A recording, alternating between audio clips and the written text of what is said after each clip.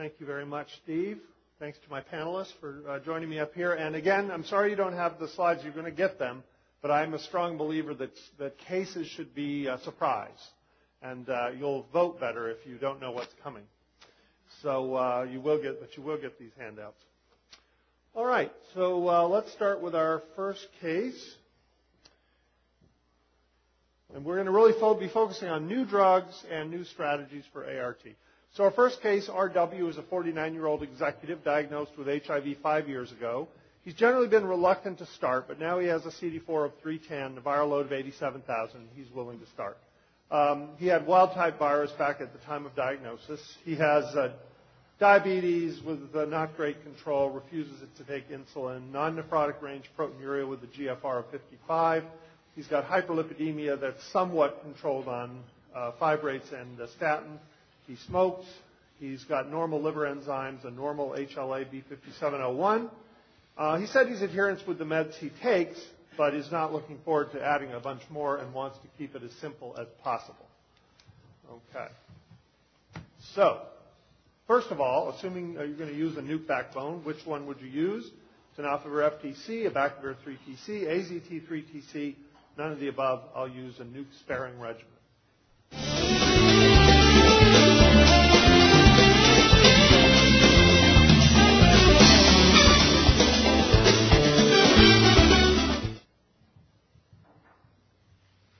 Okay, we've got a lot of, half the people want to use abacavir 3TC and a third want to use tenofovir FTC. Panel, what do you guys think? Tripp, you're nodding. I don't know what that means, so tell us what you think. I was nodding off, actually. No, it's, I would choose tenofovir FTC here of these choices. I realizing that his creatinine clearance is 55 and he will have to be monitored pretty closely for that. I would steer clear of abacavir 3TC because this guy has a number of cardiac risk factors, including smoking, hyperlipidemia, and diabetes. You didn't tell us about family history. But that's the group in particular where the abacavir-associated cardiac events occurred, people with multiple risk factors. And AZT3TC, I think, is a toxic and twice-a-day drug. Anybody on the panel have a differing viewpoint? Well, I just mainly because I like to tease and argue with Tripp. Don't think abacavir 3TC is necessarily off the table. I think the data on the cardiovascular risk is equivocal, and I do think that given all the circumstances, tenofovir is going to be a really challenging drug. He already has proteinuria. He has some degree of renal insufficiency. I would be thinking that the potential for tenofovir-associated clinically relevant toxicity is actually significantly higher than the abacavir-associated toxicity. So I might be a little more inclined. Now, what I kind of wish is we had a better number 4. And the problem, I think, is we don't know how to do it well without putting nukes into it. So we might wish for a better 4, but I would probably be inclined to start abacavir 3TC rather than tenofovir. So you want us to get into an argument. I will just challenge you and say that if you follow the creatinine, you can take away tenofovir and switch to something else, and it will respond. If the guy has an MI, it's hard to get that cardiac tissue back there. It's because but he's a smoker with diabetes and renal insufficiency. I mean, you think the abacavir is actually the problem here? I'm not so sure. But I take your point, and I think wise men may make different decisions, and one never knows exactly. And us right. too. Dr. Schooley would be the decision maker if we can waken him up. I actually think the discussion's been good. The early association of abacavir and 3TC with cardiovascular disease risk was very controversial because of the concerns about channeling bias, and was not a randomized trial. And the bias of the people who did that study going into it was that it would be the safe one. So you worry about whether in this European experience what came out of it was the opposite of what they expected, because the people who got abacavir 3TC were the ones that they thought were the ones that they didn't want to risk giving tenofovir to because of renal risk factors too. So I think it'd be better to have a fourth choice here, but I don't think it's worth losing your hair over a choice of using abacavir 3TC. Too late. You just add one thing, and that is along with condom use, mosquito avoidance, smoking cessation. Yeah. I mean, obvious, but it's really important. I mean, that's the one thing we can really. All right. Well, I better move on because if we have this much discussion on every slide, we will only get to half of the first case. So this abacavir and MI risk is still a very controversial question. There's conflicting data now from observational and prospective studies. There have been a number of proposed pathogenic models that you can see here, and the current guidelines say to use with caution in patients with a high cardiovascular risk. I thought it was interesting. These are just some of the recent published studies, not the original ones. And again, even with the recent published studies, there's yes, no, yes, no, yes, no in terms of risk.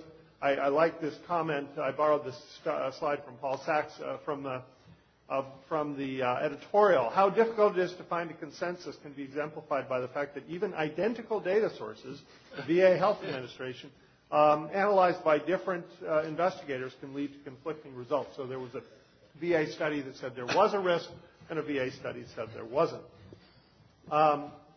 Recently, at CROI, one of our own faculty members, Priscilla Hsu, suggested that abacavir was associated with impaired endothelial function, which could explain the risk. There was another study published in AIDS that suggested increased platelet activation in vitro, and a study from the ACTG suggesting high sensitivity CRP increases with abacavir. So there are at least mechanisms proposed to explain this association, but it still remains pretty unclear. So, Tripp, I would just argue in your argument that you would use tenofovir. This guy has a lot of risk for progressive kidney dysfunction. His kidney function is certainly not going to get better. With his hemoglobin A1C, it's probably going to get worse. If you add tenofovir, what do you think the likelihood is that he'll still be on it a year from now? I would point out that he has proteinuria, an untreated HIV infection. So if he has an element of HIV nephropathy here, he's a white guy. It could actually get better. It's uncommon in white guys, but it can occur. We left out a really critical piece of data here, which is ACTG 5202, head-to-head comparison of tenofovir-based versus abacavir-based. And tenofovir-based was not only more efficacious from a virologic point of view, but less toxic, head-to-head, placebo-controlled. Dr. Hicks, I think you forgot that viral load, and his viral load was 75,000, is that right? So the efficacy difference was seen in the high viral load population. Yes. All right, let's vote again now, because you're going to now decide to do what I would have done that nobody on the panel wanted to do, and not use either of these drugs. And you have, just to emphasize that there are 7, everything is listed there twice. So assuming that you don't want to use a nuke, what would you do? Boosted PI plus raltegravir, boosted PI plus non-nuke, Maraviroc if he's R5 tropic, that footnote's supposed to be there, raltegravir plus a non-nuke, et cetera, or no nukes. Are you out of your mind? Couldn't possibly use it.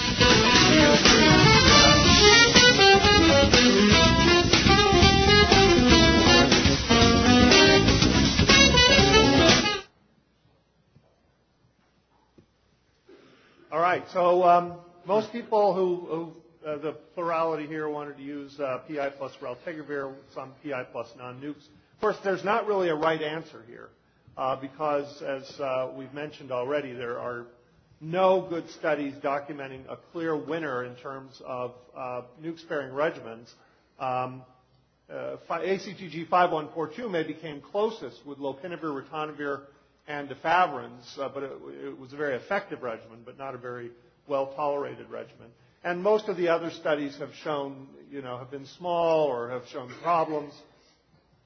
Here's the latest example of the failures of nuke-sparing options, darunavir plus raltegravir, a regimen that everybody assumed would be great and, in fact, was the popular choice here, or a version of it, and it showed 43% failure by week 48 in patients with high viral loads. Now, we don't have a good explanation for this, and I would point out that this is a regimen that's now being studied in a very large randomized trial in Europe that hasn't been stopped yet. So it could be that this is a fluke, that it's a great regimen, and we'll find that out with the NEAT study. But for now, there's this cautionary note that a regimen that looked like it would be great turned out to not perform so well in an uncontrolled trial. This really is confusing data. You'd think even boosted darunavir alone would do better than this. So we don't really know why this study turned out the way it was. It's kind of a message to us, I think, in 2012 that we shouldn't guess anymore. Just because you think a regimen might work, you know, I wouldn't use it. Well, they haven't explained why this is. Right. They've looked at everything that they could find on that study and cannot explain why all the failures. Is anybody on the panel convinced that we should have used a nuke-sparing regimen? Well, I think that would have been a good idea, but I think the struggle is what is the nuke-sparing regimen? I think we have ideas, as Tripp mentioned, in 2012. We need to have evidence that it's right, and this, I think, is the prime example of why things that seem so obvious need to be subjected to some scientific scrutiny. This just is a mess.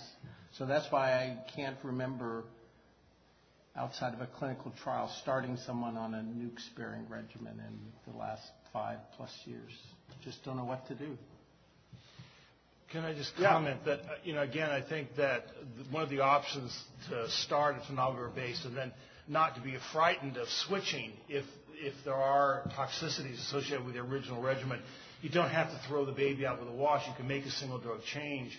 In this setting, I actually chose 4 because as long as we're trying to avoid complications, any protease-based regimen to me in a diabetic, dyslipidemias, smoker and all that runs some risk of having to then reevaluate, and we often have been forced to do that.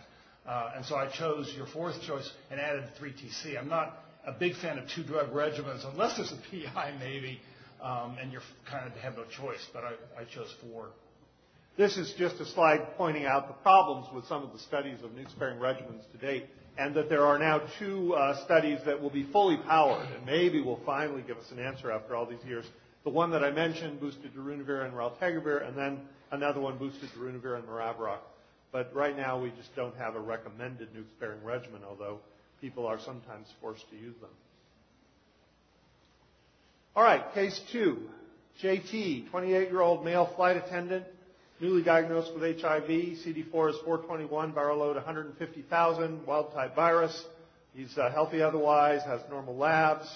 He has an HIV-negative partner and knows about the prevention benefits, so he's very eager to start. But he does international flights across the Pacific and the Atlantic, so he wants a simple once-a-day regimen, preferably a single tablet, though he's not, not requiring that.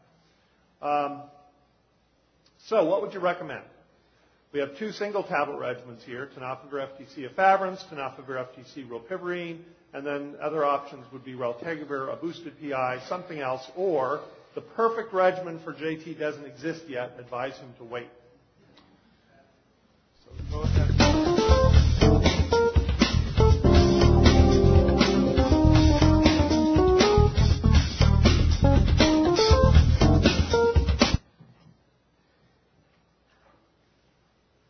All right, so people like efavirenz. Interesting. What do you think, panel? Well, you said he was the flight attendant, not the pilot, right? Yeah. Yeah, but he could still spill hot coffee on your lap. No, I mean, I think as you point out, there's no perfect regimen. I think if you were the pilot, I'd probably go with regimen number 3. Just tell him to take 2 pills. And pilots are regimented enough to be able to do things twice a day. At least one would hope, unless they're melting down over Arizona. But the first regimen, if he tolerates it, which most people do, works pretty well, and you know pretty quickly whether they will. And the other reason I like efavirenz here is once he gets suppressed and steady state pharmacokinetics, this is a drug combination that we know tolerates some dosing misses, and he gets out at his normal routine because he's 8 time zones away, and he misses a dose, probably has no effect whatsoever. So I think that's a really good one. And you can always, as with any patient, if the side effect profile is really impairing as regards his work, you can always say, okay, let's do this instead. But my first choice, I'd agree with the audience, should be the tried and true. And you'd probably warn him not to start this, pop his first one as he's getting on that plane to Bangkok. Well, you guys are much more optimistic than I am. I have not had much luck giving this drug to people with varying time shifts who have to take it at different times of day and then be alert when they get to work. So I wouldn't have even considered this unless he had a month or two before to practice with it. But rilpivirine is going to be hard too because you got to take it with a full meal. His viral load is high. Yeah. Raltegravir, he really wants a once a day. Let's go on and see what I got here. So these are kind of the pros and cons I had, not of the drugs in general, but of the drugs for this particular patient. I was being a little bit cynical, but I was going to argue that actually the perfect drug for him does not exist, and you could argue to wait a couple months. How many months is it going to be? August, for Elbitagravir, which will not have these issues for him, and it'll be a single tablet regimen. Of course, you could easily start him on something while waiting with the promise of potentially switching, but the so-called quad will not have the shift issues, the meal issues, and might give him what he wants without those drawbacks. Let's see. The only concern there is just about the durability issue that Chuck raised. We really don't know. We think of integrase inhibitor, particularly Elbitagravir, as having a low genetic barrier to resistance. Will it really tolerate someone who's going to be taking the pills, plus minus 4 hours or 8 hours? That's a good point. We don't know that. So let me just quickly go through the data on Elbitagravir, since part of the purpose of this is to update people on CROI. So Paul Sachs presented the data on the quad versus tenofovir FTC efavirenz at week 48 with evidence showing that it was non-inferior. Both, as you can see, both arms performed extremely well at both low and high viral loads. As you might expect, there was better CD4 increase with the quad than with the efavirenz, which we pretty much expect with all drugs other than that aren't efavirenz. Among patients with confirmed virologic failure or rebound, there was resistance in the Elbitagravir arm, and as Tripp said, the genetic barrier is not high for this drug, so don't be fooled by the fact that it's boosted. That boosting protection only applies to PIs. In terms of safety, there was more nausea with Elbitagravir. It tended to be grade 1 and fairly short-lived. Of course, there were more CNS side effects and rash with efavirenz. 1.4% discontinued quad due to renal abnormalities. And there was, as you would expect, a greater increase in creatinine and estimated GFR on the quad due to the cobicistat effect of decreasing renal secretion of creatinine. So you could expect about a 0.14 milligram per deciliter increase in creatinine shortly after starting.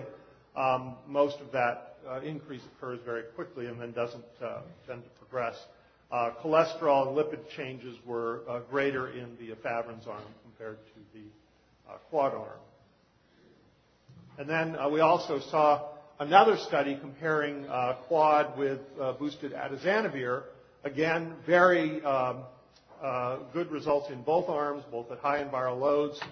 Similar CD4 increases. And, of course, resistance, as you would expect, would be better in the protease inhibitor containing arm with no PI resistance, whereas you do see integrase resistance with patients who failed the quad. And that, I think, will continue to be the main reason why we use PIs when we do use PIs, and could be a potentially attractive option for this guy, who, even though it's a few pills a day, given his erratic schedule, he wouldn't have to worry about resistance if he missed doses. In terms of safety, similar rates of AEs, diarrhea, nausea. Of course, bilirubin was more pronounced on atazanavir. The creatinine increase was greater on quad compared to boosted atazanavir. And triglycerides, interestingly, were higher in the atazanavir arm compared to the quad arm. So just to summarize the quad data, we are expecting approval probably in August of the quad, but not of the individual components, which will probably come out sometime next year. Any other comments about that? Can we make one comment? At least from my understanding of the resistance data is that for those people who are thinking that maybe they could salvage an L-bictegravir failed with raltegravir. We're coming back to that. Okay. Coming back to that. Okay, good. Okay. Yeah. So who do you think the ideal patient is for the quad? Well, I think the quad is going to have some advantages over a lot of the agents we use. So the clear advantage over tenofovir FTC efavirenz is the lack of CNS side effects, just the fact that it's easier to prescribe to people without having to go through all the education that's required to prescribe efavirenz. I think the advantage over rilpivirine and the single tablet rilpivirine regimen will be the lack of the requirement to take a meal, the lack of the viral load, baseline viral load effect, and then the advantage over raltegravir is once-a-day dosing with a single tablet. For me, the one group that stands out as the people who will, the people who may still need to continue taking what they're taking are the PI group, where you prescribe PIs due to concerns about adherence and resistance. Those people will continue to, I think, be appropriate candidates for that class. Any thoughts? No, just repeat the durability caution. We have 48 weeks of data, and we really don't know how durable this is going to be. You sound like you're an early switcher, Dr. G. Well, we haven't seen too many examples. I am. We haven't seen too many examples of drugs that do well at 48 weeks and then crash and burn. Usually at 48 weeks, if something is effective at 48 weeks, and this was very effective, durability is usually, it would be surprising if the durability wasn't maintained. And I guess forgivability is the other. Yeah. All right, let's go on to case 3. LS, 35-year-old accountant. So I guess we can say he's adherent. He's an accountant. With newly diagnosed HIV infection, probably acquired in the last 6 months. Her CD4 is 310, viral load 64,000, genotype 103N on baseline. No other medical problems, normal transaminases and renal function. She's ready to start therapy. So we know resistance is still being transmitted. This is the most recent update of the CDC surveillance data showing, above, it looks like 17-18% of patients with recent infection having baseline resistance, about 15% of all cases. And of course, NNRTI resistance is among the most common type of baseline resistance, with 103N being particularly common, as we saw in this case. So, what do you recommend for her? PI, rilpivirine, etravirine, efavirenz, raltegravir. I'm stalling for time. Give me a tropism assay or something else.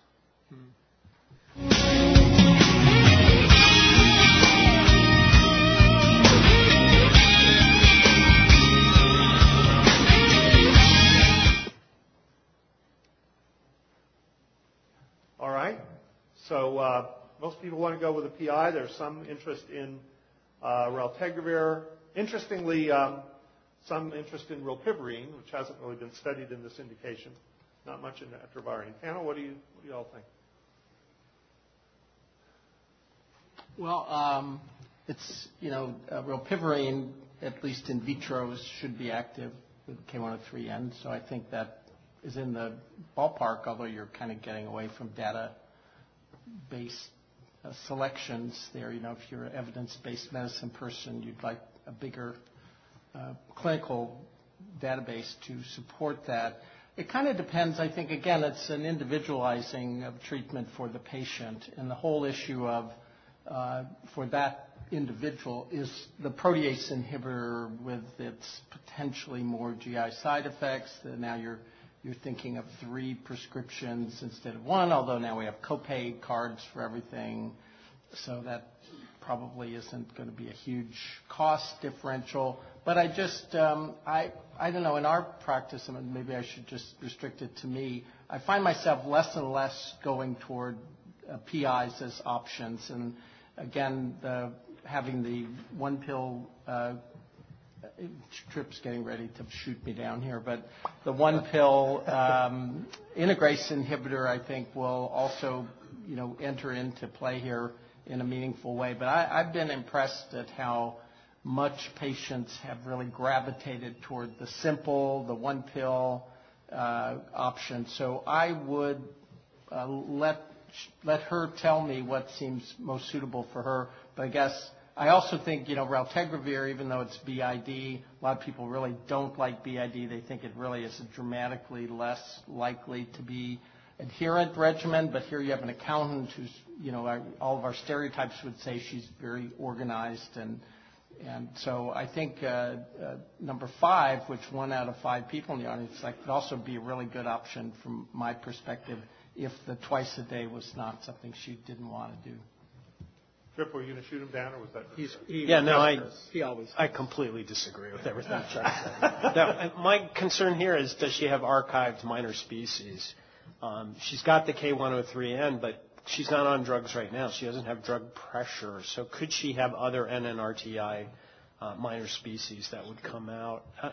Or could she have an M184V that reverted because she's not on 3TC or FTC right now?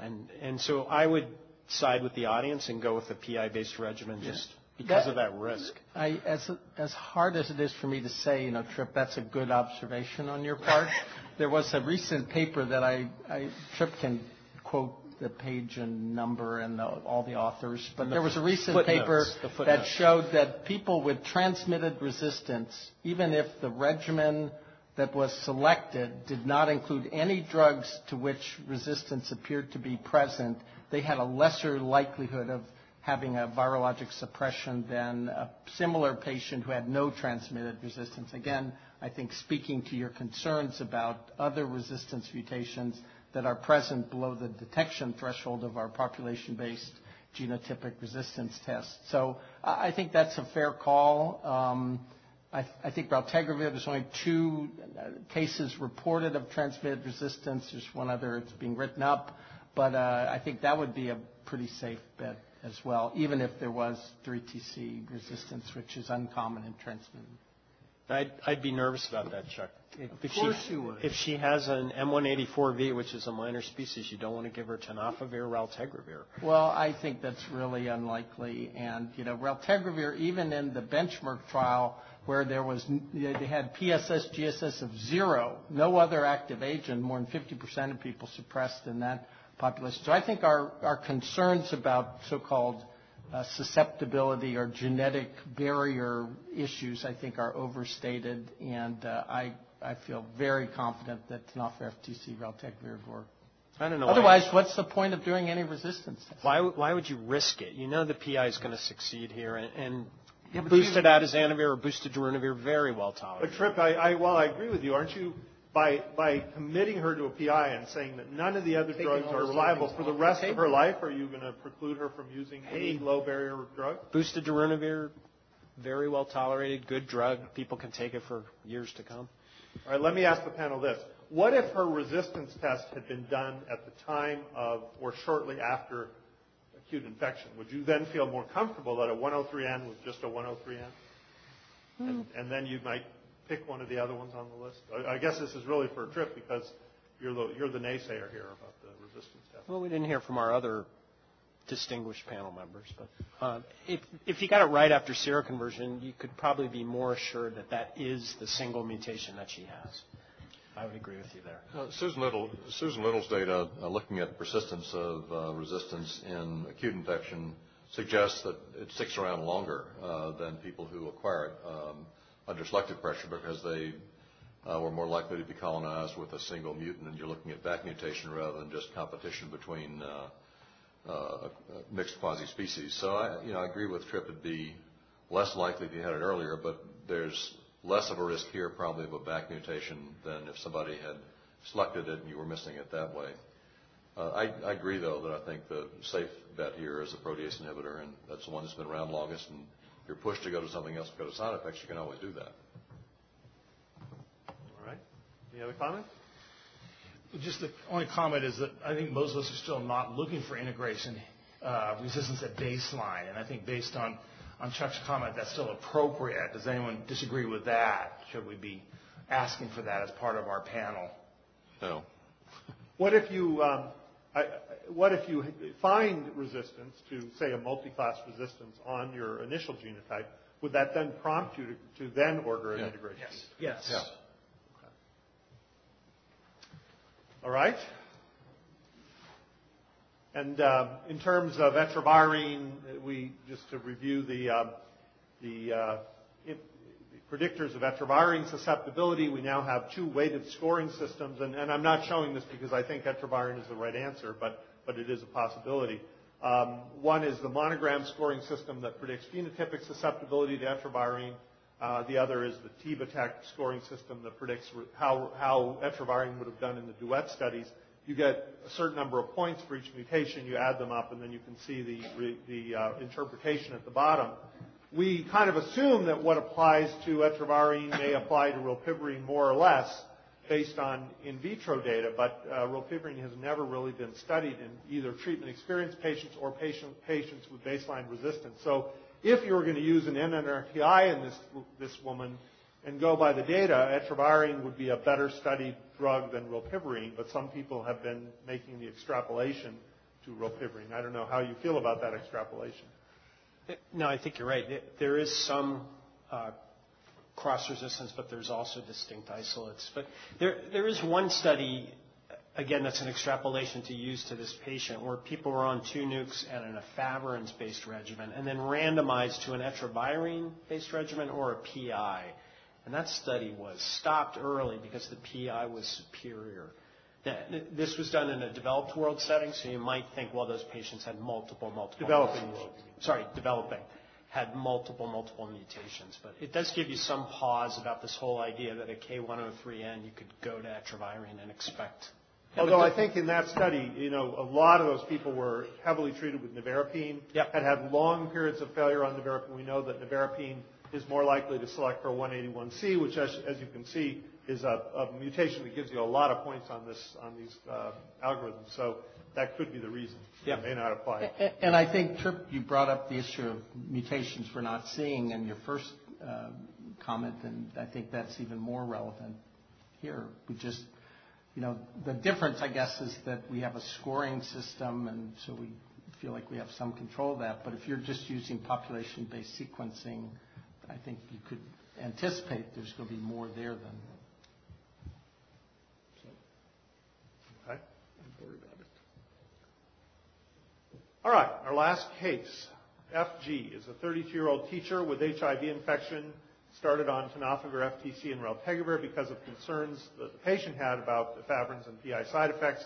She took her medications daily, but often missed evening doses of raltegravir, not doubling the next morning dose when she did, and now has a CD4 of 589 and a viral load of 3,800.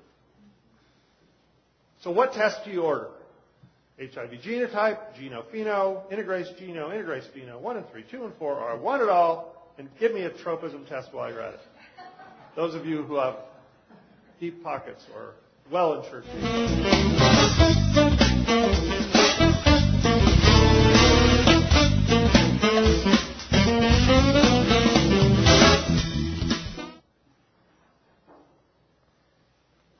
All right, so over a third want a standard genotype and an integrase genotype. How's that sound, you guys? Steve, what do you think? Yeah, I think that's reasonable. I have not used phenotypes at this stage. Someone's not been on a PI. And the tropism assay, I think we're seeing some new assays being evaluated now in U.S. trials. Some of the assays are available in Europe and are part of the recommendations for tropism assessment. I think that may change. It's been the cost that's been the most of greatest concern, I think, in the United States. So I think we'll have some other options down the line. Can I just ask about the how are we assuming that you can get sort of whatever you want? Yes. Yes. It's California. Oh. We're not in North Carolina anymore. Okay. Well, the issue of the integrase test right now, without another integrase option, or even 6 months from now when we presumably will have another integrase inhibitor, if you did an integrase genotype now and you did not show significant presence of resistance mutations, how many people would say, oh, I want to keep using raltegravir then? I'm wondering how we're going to use, as we select our next regimen, the results from the integrase genotype. And if we have to be parsimonious with the use of our resources in April of 2012, how much are we going to use that integrase genotype result to actually influence our next regimen? But that's not really the reason you'd be using the genotype, right? Trip, what would you, if you ordered it... Trip always is the opposite of whatever I say. It doesn't matter what he believes. It's just whatever I say, Trip wants the other thing. Chuck, I completely disagree with that. Now, the integrase here, we know that L-vitegravir is cross-resistant to raltegravir, so that's not why we're ordering it. It's for the third one, the next one to come along, dolutegravir, which has activity against some resistant strains for both raltegravir and L-vitegravir. And so I think that's the reason to get the so you're going to take that information and just store it away for the future in case you want to go back to the class? Is that the idea? It's available on expanded access. If we really wanted to stick with an integrase inhibitor, it's once a day. It doesn't require boosting. If there was no demonstrable integrase resistance, would you feel comfortable retaining raltegravir as part of the treatment? If there's no resistance on this genotype, I think you go back to the patient and say, hey, are you really taking your meds? Because the test suggests that you're probably not. So I don't think there's much harm if you have that conversation in kind of an open-ended way and say, why don't we just try taking this regimen again? Or finding out what the problem is, why she's not able to take it. But I think it's okay to reintroduce it and retest as well. Only 1% voted for an integrase phenotype. Is there ever any reason to order an integrase phenotype? I don't think so. Because it doesn't tell you anything about future drugs. So genotype, I think, would be a good idea, and I would agree that the standard phenotype, either a standard or an integrase phenotype really is not necessary here. What you really want to know about is genotypic resistance to the nucleosides and the integrase inhibitor.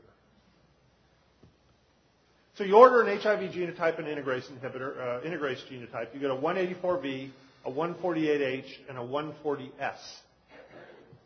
What does this mean? The integrase inhibitor class is toast. She may still respond to dolutegravir. She may still respond to L-vitegravir. She will resuppress on raltegravir if she takes it. Hell, I just learned about 184V, and now you want me to know about integrase mutations? Give me a break. Please vote.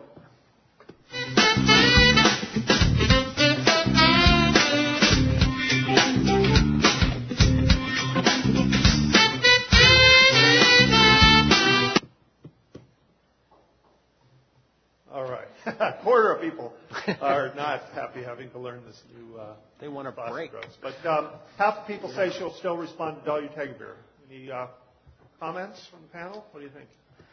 There's pilot data to suggest that this could be true if you double the dose of dolutegravir. So she selected out 2 of the primary integrase inhibitor mutations, and the one to pay attention to is the 148. That's the one that actually impacts dolutegravir as well. And so I guess you're going to show us. Huh? Yeah, well, let me go back to the first, before I show the Viking. I'm trying to go back, but it's not letting me go back. Go back, please. Back, please. Back. Chuck, I agree with you. We should go back. All right, you guys agreed on something.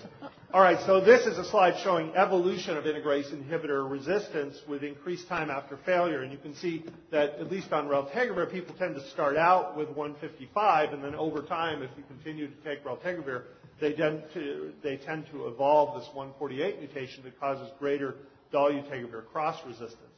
But the Viking study looked at double-dose dolutegravir, twice-daily dosing, in patients who had a 148 mutation, and you see some response. Now, again, this is not necessarily complete suppression. They defined response as undetectable viral load or a greater than 0.7 log reduction. So it remains to be seen whether this is really going to be a winner or just something that has partial activity, but at least it holds out some promise for being able to sequence in this class. There is updated data from this presented by Vincent Soriano at the European AIDS meeting last fall. He presented the 24-week data less than 50 responses.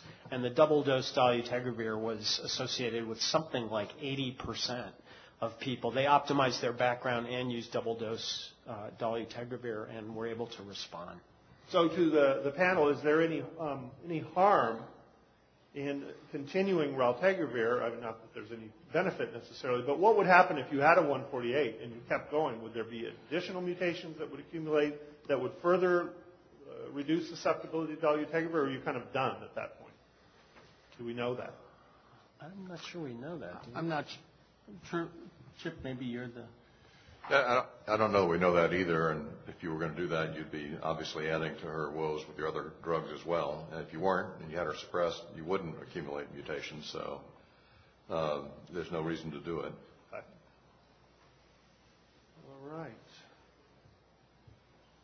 Trying to go forward now. Panel? Yes, we're done. So we're right on time. So thank you for your attention. And now we have questions, right?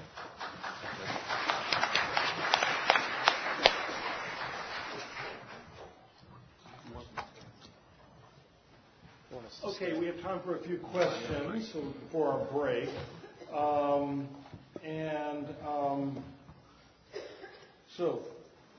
Challenging case, 13-year-old young man arrived in the Bay Area, never treated, wild-type virus, CD4 of 1, viral load of 565,000, lost 40% of his lean body weight, now down to 25 kilograms. For this very ill adolescent, what would be your first-line regimen? We've talked about lots of choices and people who are sort of adults and they're accountants and all that. Do you just pull out all stops? Does anyone have anything they want to offer? Had OIs, Candida esophagitis, CMV? Well, my experience with adult adolescents, at least, because I don't really work with true adolescents, is that they are likely to get lost to follow-up and likely to stop meds. So a PI-based regimen would be my choice here to avoid that risk of resistance until he's mature. And the flip side of that would be simple is the best. So maybe one pill, a efavirenz-based regimen. We know efavirenz works at very high viral loads. I don't think and protease inhibitors do. We don't have that information on some of the other choices. He's only 25 kilograms. Yeah.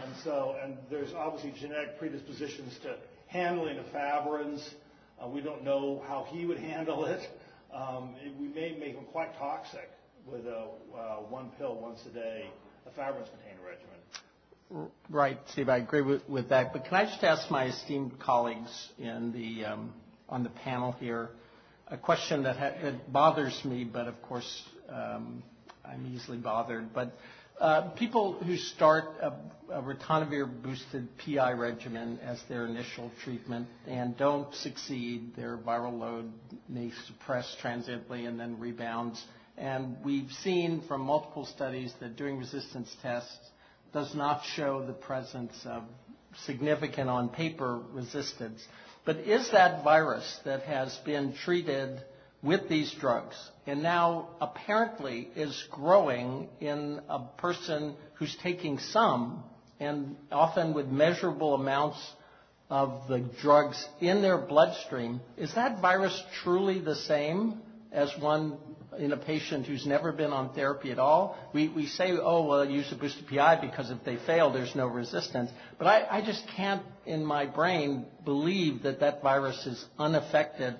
If so, how is it growing? Because they're not taking their medication. I don't think that's true. I don't think they're not taking it at all.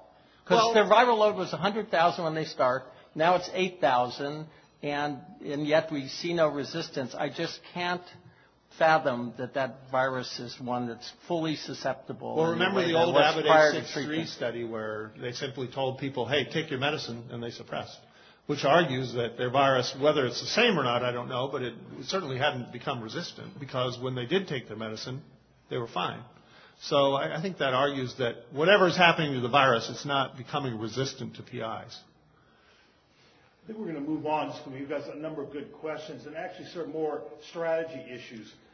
One question is, what about sort of the idea of induction maintenance therapy, either for this patient starting hard, then pulling back, or other patients the one patient who we were worried about a tenofovir-based regimen, but starting with a PI, raltegravir, and then pulling back on the tenofovir with, to minimize risk.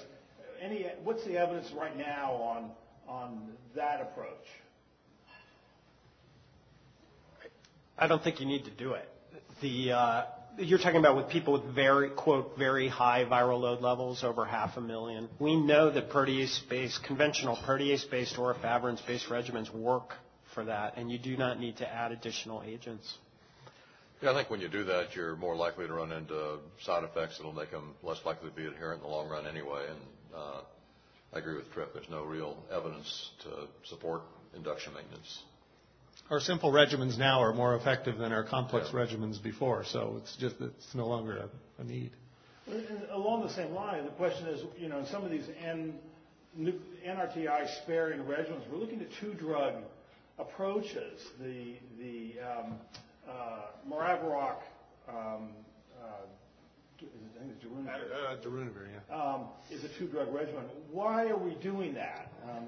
Well, it's never been the number of drugs. It's been the number of mutations between you and lack of control. And when you have a boosted protease on board, you've got several mutations in that one drug. So it's not counting drugs. It's counting mutations and combining that with potency that gets you a regimen that works.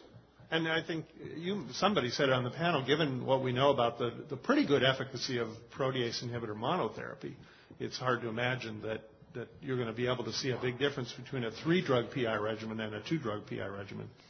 So I guess the question is that many of these 2-drug regimens, or all of them, essentially are PI-based. Yeah. I mean, we're not looking at integrase plus NRTI or anything like that. So that does kind of support that.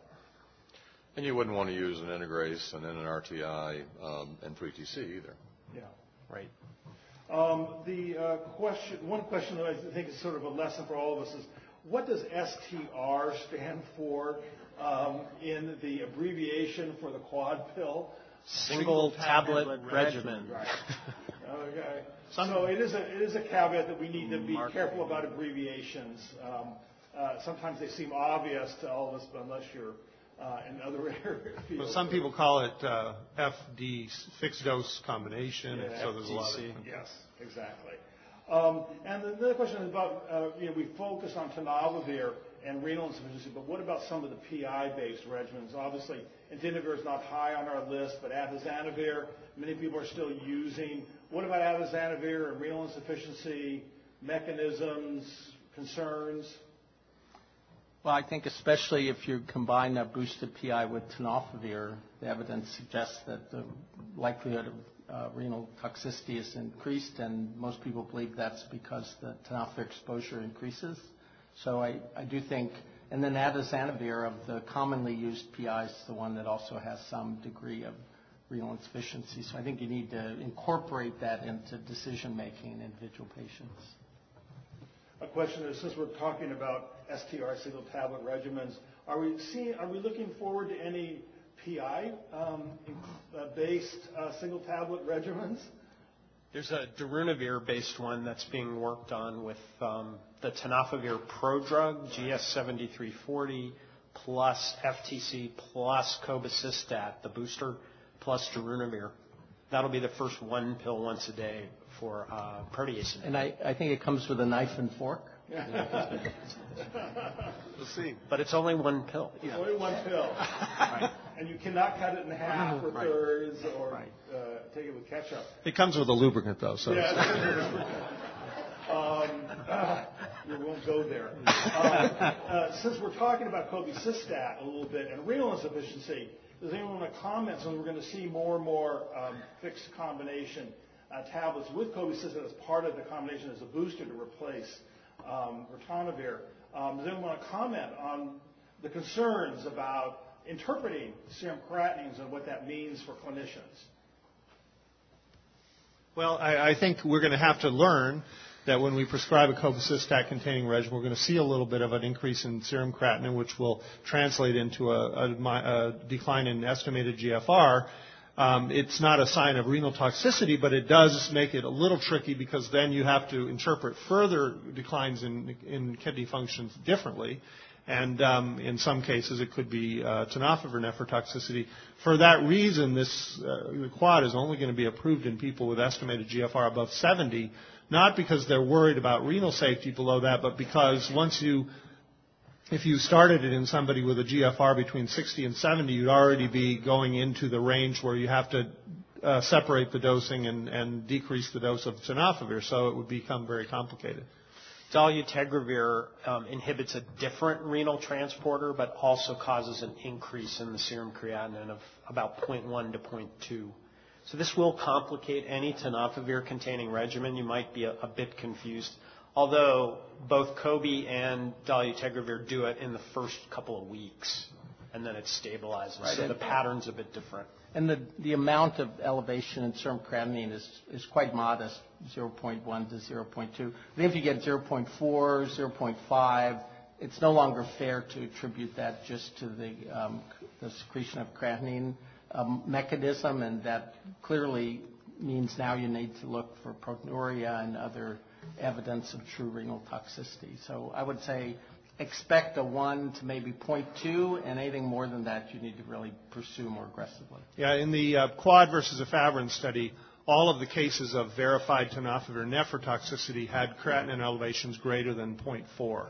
Now, that doesn't mean that's going to be true all the time, but it was useful to know that with elevations of less than 0.4, they didn't see any sign of proximal tubular dysfunction. The last question, I think, I'm not sure if it was written before the panel addressed this issue about when do you order a baseline integrase resistance test. I think obviously as we see quad available and we start to see more data from the CDC and other groups looking for integrase resistance, we probably will need to incorporate that. But at this point, still it's premature. I know some labs, the lab that we use, will actually store the specimen, and if we get an initial specimen that shows multiple drug class resistance, then we can add on the integrase inhibitor after the fact without drawing a new specimen. So some labs can do that. So I think we'll just have to hold off on that. So at this point, I want to thank the panel for their participation. I think it was a lively discussion. Before we take a break, I have 3 demographic studies and slides, and then a comment. So we can have the first demographic slide. Are you a member of an underrepresented minority group? And this is a single point mutation question, not a population-based question.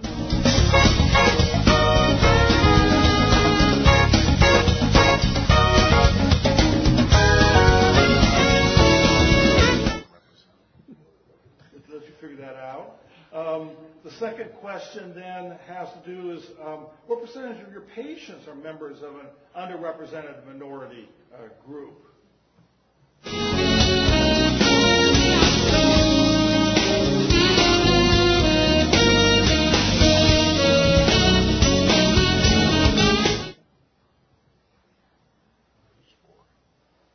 Okay, so over 10%, certainly the majority.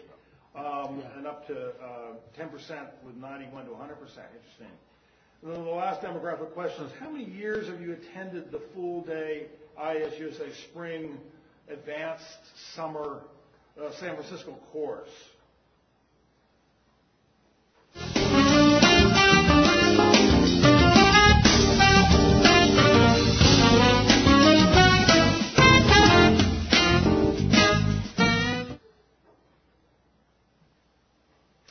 Okay, and for those of you who answered number 5, if you'll stand up, there's a prize. You get a free pen.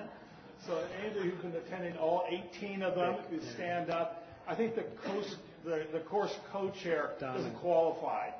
So I have attended all 18. Okay, so I was the 1.7%. Okay, and last but not least, you're standing up. I'm standing up as well. And there's Donna. Donna's the other one.